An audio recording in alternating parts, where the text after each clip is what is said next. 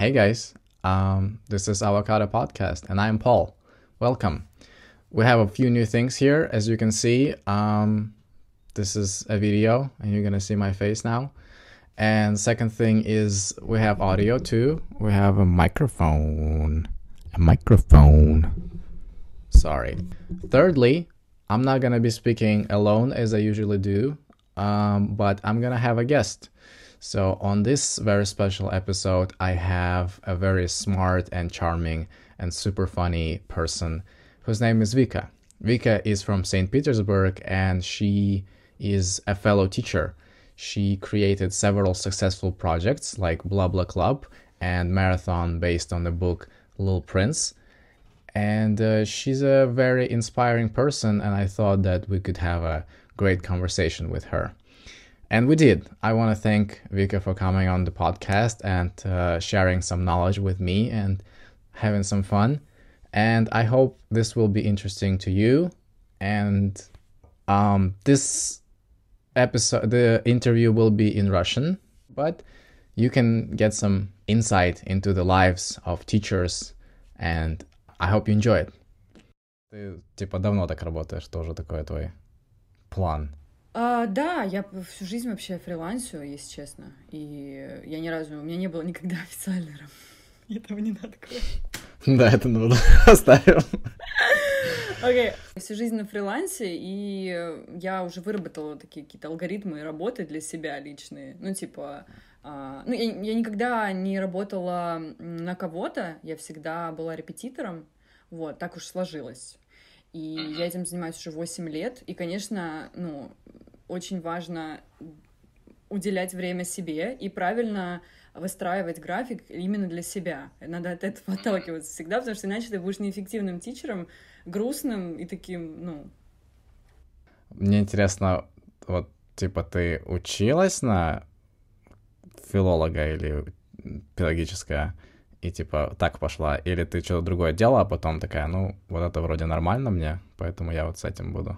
Это была моя мечта детства, 8 лет. Серьезно? Да, я хотела быть... я всегда смотрела на учителей с восхищением, но в 8 лет, я помню, мне подарила подружка я не знаю, ты вряд ли знаешь, что ты мальчик, но в детстве у девочек были анкеты, которые нужно было заполнять, и мы все друг другу их раздавали, там, из серии, вопросы из серии, кем ты хочешь быть, сколько тебе лет, кто твой любимый актер, там, такие вот вопросы, и я обожала заполнять эти анкеты, и, конечно, все девочки обожали их заполнять, Спустя много лет я нашла этот дневник, когда мне было там уже, 20, когда я уже поступила на лингвистический, я открыла этот дневничок, эту анкетку, и там было написано, кем ты хочешь стать, было написано переводчиком, таким, знаешь, уродским шрифтом, таким вольным, И, то есть я всегда знала, что я хочу быть переводчиком, я знала, что у меня все хорошо с языками, и знала, что я хочу... Переводчиком, но не учителем. Да, не учителем. Я хотела быть переводчиком. Я хотела быть устным переводчиком, и мой папа был против, он не хотел, чтобы я им была, потому что он такой, что это выучишь этот язык, с кем ты будешь? Переводить документы, сидеть в переводческой конторе. Я такая, нет, папа, я знаю, что мне надо. И, это был конфликт века, потому что он же долбал деньги на обучение, поэтому ему, было интересно, куда я пойду. И и я поступила на лингвистический в Москве, потому что жила и училась, и закончила школу, и жила в Москве, И я, поступила на лингвистический, на переводчика, я должна была быть лингвистом-переводчиком, и стала, собственно говоря, но по факту на втором курсе просто моего университета я каким-то образом нашла через свою сестру, своего первого ученика. Моя сестра мне сказала, ты же учишься на лингвистическом, ты же можешь подрабатывать репетитором. Я говорю, нет, это же очень ответственно, это нет. Она такая, да забей вообще, знаешь, как они зарабатывают? Она мне говорит. Ты знаешь вообще, сколько они зарабатывают? Я жила в Москве, ты можешь себе представить, сколько там может зарабатывать репетитор. И моя сестра работала в суде, и я ездила к сыну судьи, мелкому, мальчику, если честно, был самый ужасный опыт. Ему было где-то около 13, он был жутко разбалован, у него было 3 комнаты только у него. Вот. Комната для его животных, комната, где он спал, и комната, где он, ну, типа, занимался уроками. И играл. И постоянно его дед за уши оттаскивал, чтобы, ну, пересадить меня за стол, где мы занимались, а он посылал его, ну, прям вот, ну, туда, и прям вот таким же текстом, как им надо. То есть вас было 3, дед еще в комнате вместе. Да, он постоянно его типа, Славик, ну давай уже, что ты, давай, Славик, уже учись нормально. Вот. А мы там какую-то фигню проходили, естественно, потому что 13 лет, что там ты дашь, ничего особо интересного. Но они мне платили хорошо, я тогда получала 1200 рублей за 1,5 часа. Это было, ну, как бы, на минуточку, очень давно я была на 2 курсе. В далеком 45-м, да. Да, типа. Вот, и я так начала, и я поняла, что у меня получается, мне, в принципе, интересно, мне интересно готовиться, мне интересно то, что происходит на занятии, и потом я начала потихоньку говорить об этом всем своим знакомым, и вот сейчас уже я понимаю, что я делала очень правильную вещь, потому что каждый человек, который слышал обо мне или знает обо мне, или друзья моих друзей, или вообще вот кто угодно, знает, что я преподаватель, и при вопросе, а где достать преподавателя по английскому, у них сразу возникает мой образ, и они сразу пишут мне. То есть это очень хорошо. Вот. Так что вот. То есть я со 2 курса преподаю, я училась на лингвистическом, я закончила успешно, все отлично, и вот. Да, четко. Ты когда был? Вот. Включили отопление или отключили? Включили, но... Нет, отключили не совсем, но вообще-то прохладно у нас. Не как в Крыму, как бы. У нас сейчас 17-16 градусов, 15. А у вас? Ну, нормально. 30? Ну, 30-ка, да, наверное, скоро будет. Ненавижу. Наверное, через пару дней. Ненавижу. Зато у вас белые ночи. Да. Можно гулять. Откуда ты знаешь? А у меня студентка из Питера, поэтому мы с ней говорим про это. Ну, она не спит, да, и она говорит мне постоянно, а я не сплю. Да. А ты никогда не видел белые ночи, не ощущал на себе? У тебя тоже такие эти curtains, типа, толстые или не? Да, как у они? меня blackout, или как-то так они называются. Да, blackout, да, точно. Да, потому что это невозможно. Типа, ты должен поймать момент, когда максимально темно, но это типа синий такой, знаешь, вот когда вот сумерки такой, синий как бы свет, синее небо именно. Не черное, а синее. Это в 12 часов ночи. Ты должен обязательно зашторить, чтобы типа, все, у нас ночь. Потому что через 2 часа будет светло. Странно. Ты, получается, в Питере уже какой год? 5 лет я здесь. Ты больше как к чему прилыниваешь? К Москве или Питеру? Что тебя? Что твой hometown? My hometown. Наверное, это... Кстати, знаешь, что хотела отметить? О, это очень важно. Ты сказала hometown. Это признак того, что ты нормальный препод, нормальный учитель, потому что учителя очень часто говорят native city или native town, что вообще, неправильно абсолютно. Откуда они вообще это взяли? И многие люди говорят native town, native city. Поэтому можно судить, если ты говоришь hometown, просто... О май гад! Да, вообще, я родилась в Керчи, но я там жила где-то год, я этого вообще не помню. И мы в Москве обосновались, папа хотел построить бизнес, у него там что-то не получилось, короче, в общем, неважно. Вот. То есть такие какие-то, знаешь, очень странные стандарты двойные, из серии «Да, много денег», там много возможностей, большое количество классных людей реально вокруг тебя, друзья твоих друзей, классные комьюнити есть, в которые можно присоединиться. Но вот эти моменты с тем, что ты просто должен все время херачить, я этого не осознавала, когда там жила. Вот я закончу школу в Мытищах и буду херачить в Москву по часу, по полтора на электричке в университет. Типа Russian Dream или Moscow Dream. Да.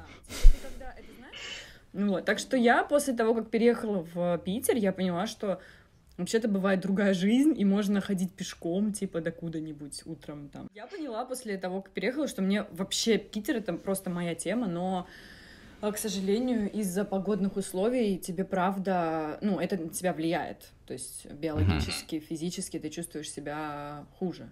вот, и не менее работоспособный иногда ты, вот, потому что кислорода нет, небо очень низко, но ритм, люди мне очень нравятся, здесь есть душа, здесь очень легко кем-то стать, и здесь очень приятно общаться с людьми, понимаешь, вот я вот живу как раз в центре, и соседний буквально двор, это такой центр, называется, может быть, кто-то, не знаю, если кто-то посмотрит, знает, Бертголь. Это такой кластер, там куча кофеен, всяких кафешек, пожрать, там, купить что-нибудь, в общем, ну, кластер.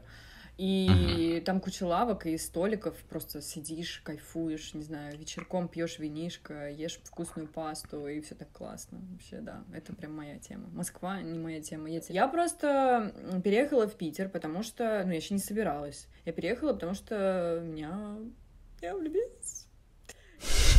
Love story. Да, love story. Утащили тебя, охомутали. Да, утащили, вот правда. И я как-то вот, знаешь, даже не задумывалась, типа, ну, поехать, конечно, а почему нет? Класс, типа, переезд, прикольно. Вот. В общем, да, я начала встречаться с моим будущим мужем, мы переехали в отдельную квартиру, начали жить, поживать, и, ну, кроме него у меня вообще никого не было здесь, абсолютно никого не знаю. Это очень странно, потому что Питер, Москва — это такое, знаешь, очень, ну, частое направление, и сообщения тоже очень частые между этими городами, и очень много у людей обычно знакомых из Питера, а у москвичей, ну, то есть у москвичей обычно много знакомых из Питера, а у петербуржцев из Москвы, ну, то есть, а у меня не было никого, это правда очень странно, кроме вот моего мужа, Джона. Джон, если что, армянин, не надо вот это вот, типа, что он американец, вот. Вот, в общем, и мне, ну, конечно, было очень грустно одной. И я уже потихоньку начала заниматься здесь преподаванием, тоже говорила его друзьям и знакомым о том, что я преподаю, и своих москвичей посадила на скайп. Вот, все было ок, все было классно, но мне, конечно, было скучно, ну, типа, все время только я либо дома сижу, занимаюсь, либо там мы гуляем с Джоном, но когда он работает, я там сижу и кукую, не знаю, что делать. Вот, и я начала, ну, просто ходить в кофейни, там, не знаю, есть, спать, заниматься, короче, своими делами в кофейнях, ну, потихоньку знакомилась просто со стафом, знакомилась с разными людьми. Вот в одном кафе «Брат» оно называлось, оно, к сожалению, из-за коронавируса, из-за карантина, из этих всех штук уже закрылось на этой, вот месяц буквально назад, вот. В общем, было такое очень атмосферное, классное кафе «Брат». Я туда ходила, и потом я начала ходить на курсы английского сама, потому что я все время, ну, занимаюсь тоже для себя. Я начала ходить здесь, в Питере, на курсы английского, и там одна девчонка, которая была со мной в группе в одной, она такая: блин, слушай, а ты не хочешь замутить какой-нибудь разговорный клуб? А я эту идею вынашивала просто уже, я не знаю, очень долго. Я уже думала... Ну вот я думаю, ну классная же идея, ну а как мне это сделать? Я не понимала, как я хочу, чтобы этот клуб выглядел. Я не понимала, что я хочу на нем делать, понимаешь? Я не понимала, кого я туда позову, и как я вообще это все начну. И вот она тут мне это, ну, говорит: давай я позову своих там друзей, а она петербурженка, ну, соответственно, у нее много знакомых друзей. Она говорит: давай я позову своих, и ты там позовешь каких-то своих, и мы как бы, ну, соберемся и будем заниматься. А я уже на тот момент год жила в Питере. У меня даже появились какие-то свои ученики очные в Питере, прикинь. Вот. И все, и мы собрались в воскресенье в этом кафе «Брат» впятером. Вот эта девочка тоже, которая предложила это, пришла. И после этого, ну, и я не знаю, каким волшебным образом, но я просто после того, как она мне это все предложила, я просто такая: блин, кажется, я поняла, как это должно быть. Я поняла, сколько это должно длиться, что я буду там делать, какой формат у нас будет. То есть вот все, я все, вот, знаешь, вот стала просто по полкам. Я просто все поняла. И вот с того момента, как мы встретились первый раз, никаким образом клаб не поменялся. Ну, то есть ничего в его структуре, в его длительности, ничего не поменялось, потому что я вот настолько... оно настолько классным было с самого начала. Вот настолько, как я это представила, и воплощение, от идеи до воплощения вышло очень крутым.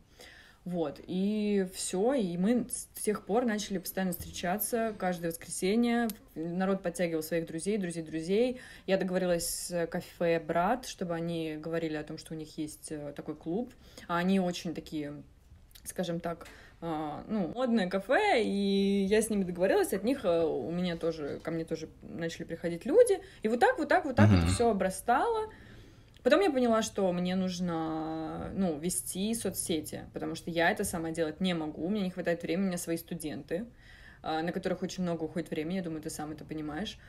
Плюс на начальных порах в Питере я всего лишь жила год, мне нужно было, работать много и больше, чем обычно. Я брала всех, кто ко мне просился, у меня было там 0 выходных или там 1, и, знаешь, изредка. Вот. И, в общем, я много работала, да, и потом в воскресенье у меня был клаб. Вот. И я, в общем, поняла, что это сложно, мне нужен человек, который будет вести соцсети. Я кинула объявление, вот, и одна девочка, да, согласилась, сказала, что хочет попробовать, мы с ней замутили, и вот она со мной 1,5 года проработала, вела сначала ВКонтакте, у нас была группа, но потом я поняла, что ВКонтакте это как бы, это не 2008 год, да, как бы уже...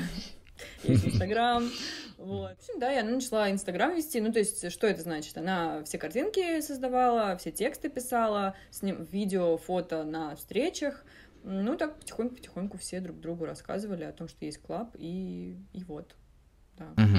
Потом мы съехали в другую кофейню, тоже очень модную, очень классную, а потом эта кофейня начала делать ремонт в том помещении, где мы сидели. Там было просто супер. И, к сожалению, да, они решили... к счастью для них, для их развития, они решили делать кухню в этом помещении. И, да, успешно уже ее сделали, готовят там всякие вкусности. А мы перешли в другую кофейню, тоже очень модную, очень классную. Называется Дорис, и мы до сих пор там сидим. Сидели бы, если бы не карантин, но у нас как бы все в порядке. Как только всем разрешат работать, мы будем сидеть в кафе Дорис. Еще потом мы расширились, у нас появились встречи в других кофейнях у наших друзей, и летом мы встречаемся в Таврическом саду, это такой очень милый парк, сад, можно сказать, под деревцами, когда солнце печет, мы в тени сидим, болтаем на английском, на травке, это просто супер. Вот, и я уже мечтаю, когда будет хорошая погода, потому что сейчас у нас дожди. Вот, когда будет 25-30, я думаю, что мы пойдем тоже в какую-нибудь зеленую зону, будем там сидеть, пить кофе, не знаю, или апероль, или что угодно, болтать, и просто вообще офигенно себя чувствовать. Да. Вот, к сожалению, когда наступил карантин, и нам пришлось, естественно, уйти в онлайн, к сожалению, это, не смогли мы передать это через онлайн. Нам было сложно, вот, перестроиться, и меньше людей хотело. Во-первых, начнем с того, что весь апрель у всех была апатия и вообще непонимание того, что происходит. И мне кажется, что из-за этого, народ просто растерялся, и они ничего не хотели делать вообще абсолютно. Вот.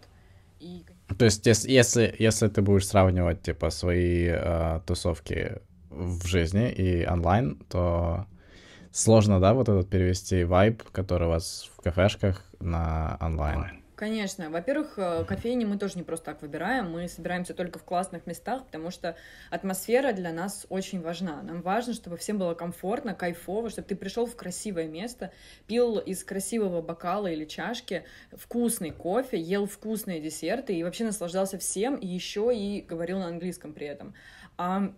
В период, когда у всех апатия, непонятно, что с работой, непонятно, что с деньгами, и вообще какой-то просто, ужас, передать атмосферу к тебе домой очень сложно. Но в любом случае это классный способ практиковать английский, и у нас прикольные люди к нам все время присоединяются, реально, вот каким-то таким волшебным образом к нам присоединяются только, классные ребята с какими-то интересными профессиями, с какими-то интересными образами жизни из разных стран, и чему я благодарна, за что, вернее, я благодарна этому карантину, Так это за то, что мы нашли Джона, который живет в Филадельфии, и native, носитель языка, который к нам присоединился и дает уроки, дает клаб, проводит клаб онлайн для ребят. Такие встречи длятся тоже там 1,5 часа, тоже очень по фану классно проходят, все болтают и наслаждаются.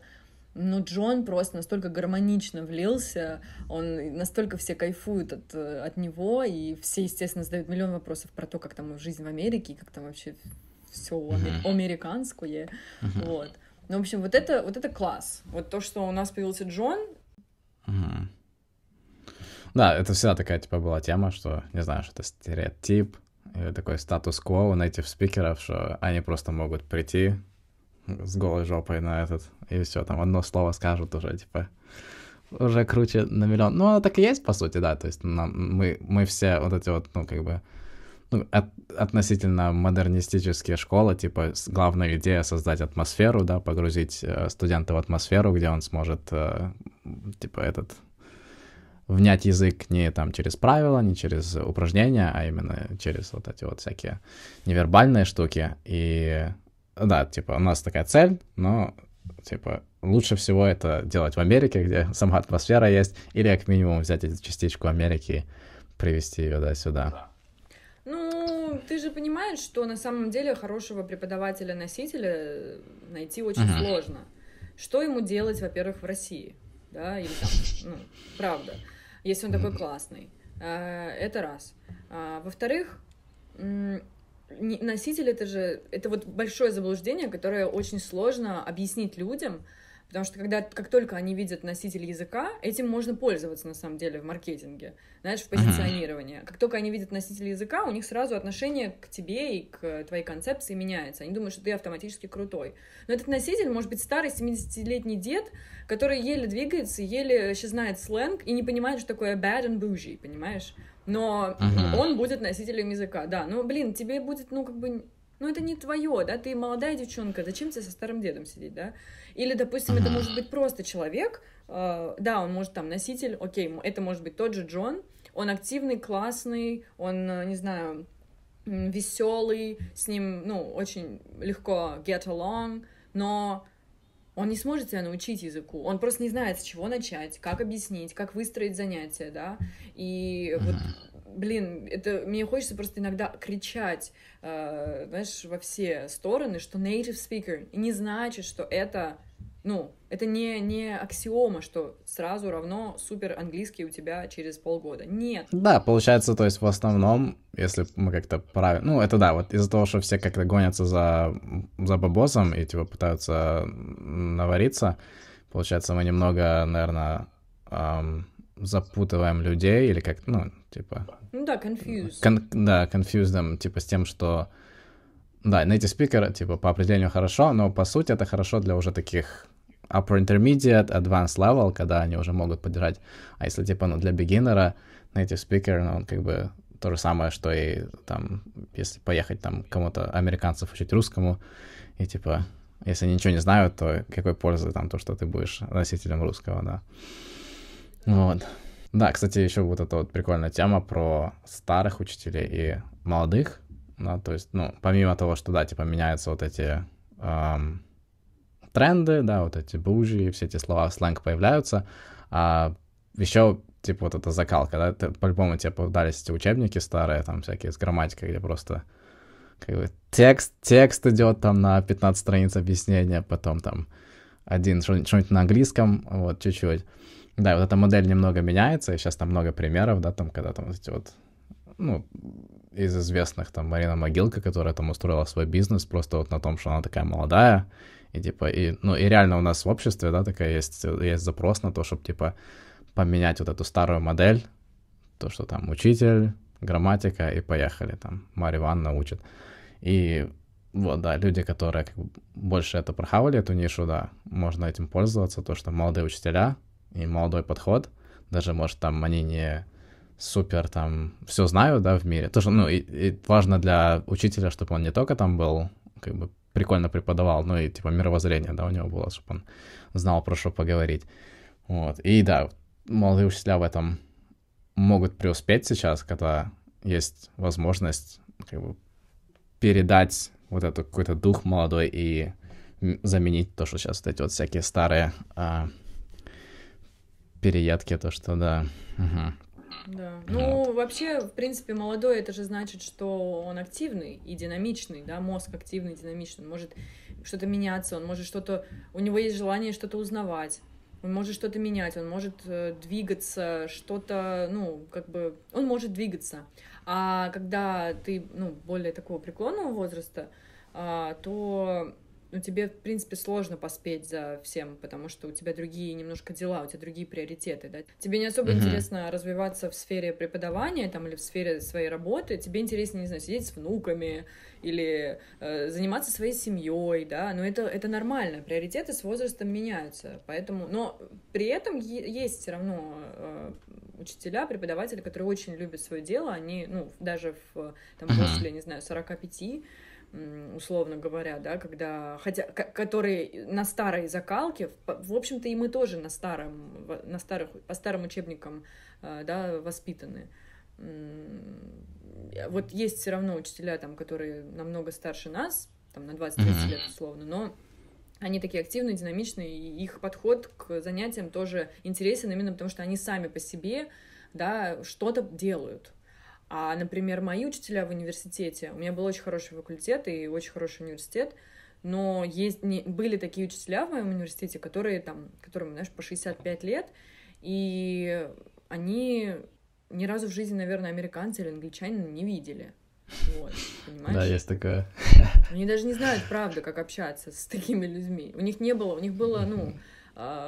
отрезано, они были отрезаны от мира, и они занимались по учебникам, которые каким-то вообще непонятно каким способом составляли люди, которые тоже ни разу в жизни не общались с американцами или англичанами. То есть как это возможно? Я не понимаю. Да. Да, ну и получается еще главная индивидуальность, да, то есть каждый там один учителю рознь, и получается, там, если нельзя так, типа, вот это лучший учитель, да, там, забил в Google, и типа все хотят его, да, то есть там индивидуальные эти preferences ученика и типа способности учителя. На твой взгляд, что ну, ты как владелец такого хорошего прогрессивного спикинг-клаба, что, на твой взгляд, лучше как методика, как преподавать язык? Я могу сказать, что важнее всего в преподавании это эмпатия. Вот. Эмпатия. От преподавателя. Да, естественно. Эмпатия, умение слушать, внимательность к своему ученику. Смотреть на все невербальные... Вот почему я, например, у меня вообще нету занятий без видеосвязи. Да? Потому что мне очень важно видеть невербальные знаки, которые могут мне помочь определить, что делать дальше. Я могу написать план, естественно, я это делаю, да, для своего занятия. Я пишу план, что мы будем делать, что нам нужно обязательно сделать сегодня, что нам нужно вспомнить, что можно пройти. Но если я вижу, что мой студент не слушает меня, или что он устал, или что он, не знаю, если он мне сказал, что я очень сильно голодный, да, ну такое тоже бывает, типа, не успел поесть. Я понимаю, что я какие-то вещи не могу ему дать, допустим, сильную грамматику, новую тему, которую я запланировала, и мне нужно импровизировать, вообще это постоянная импровизация, если честно. Мне нужно импровизировать, я должна понять, что он сейчас осилит. Вообще, если не быть эмпатичным, человек, с которым ты занимаешься, твой студент, в итоге может впасть в депрессию, вот правда, я в этом абсолютно убеждена. Любой маленький шаг вправо или влево, и человек просто, в шоке от того, как сложно вот этот огромный пласт, потому что язык это огромная, да, субстанция, просто, ее невозможно, типа, всю осознать, понять, вот, да, и только, и вот в этом, как бы, и фишка, да, преподаватель, учителя, он направляет тебя в нужное русле, потому что он вот это все как бы понимает, как это все устроено, да, и он тебе дает то, что ты сможешь понять сейчас. Он тебе не дает на элементаре present perfect continuous, потому что ты его, не поймешь, у тебя заблочится просто язык. У тебя просто блок будет такой сильный, что ты не сможешь, не захочешь ничем вообще никогда заниматься. Скажешь, у меня был учитель, я что-то... Она дала мне такую тему. Да, это хорошо ты подчеркнула, то, что это вот interpersonal да, connection, типа, намного важнее, чем там какая-то, там, не знаю, методика, да, или что-то еще, потому что, ну, вот часто, да, это школьная вот эта тема, когда дети, которые там занимаются на бумаге там 10 лет английским, вообще не могут говорить, или там они уже там в 5 классе уже должны знать present perfect, хотя это там ребенок, который там даже на русском, там сложно ему выговорить там какие-нибудь такие конструкции, которые, да. Давай тогда быстро тебя спрошу такие банальные вопросы, типа что-то блица, и онлайн, офлайн? Онлайн. Но не всегда. Смотря что хочешь. Окей. По настроению. Ну, смотря что важно, какая цель. Если важно создать хорошую атмосферу и настроение, офлайн. Если важно дойти до цели, тут не важно уже, онлайн или офлайн, все пойдет. Телефоны на уроках или без телефонов? Да, телефоны пускай будут. Ну, если ты притягиваешь ученика внимание, то, ну, как бы, ну и что такого?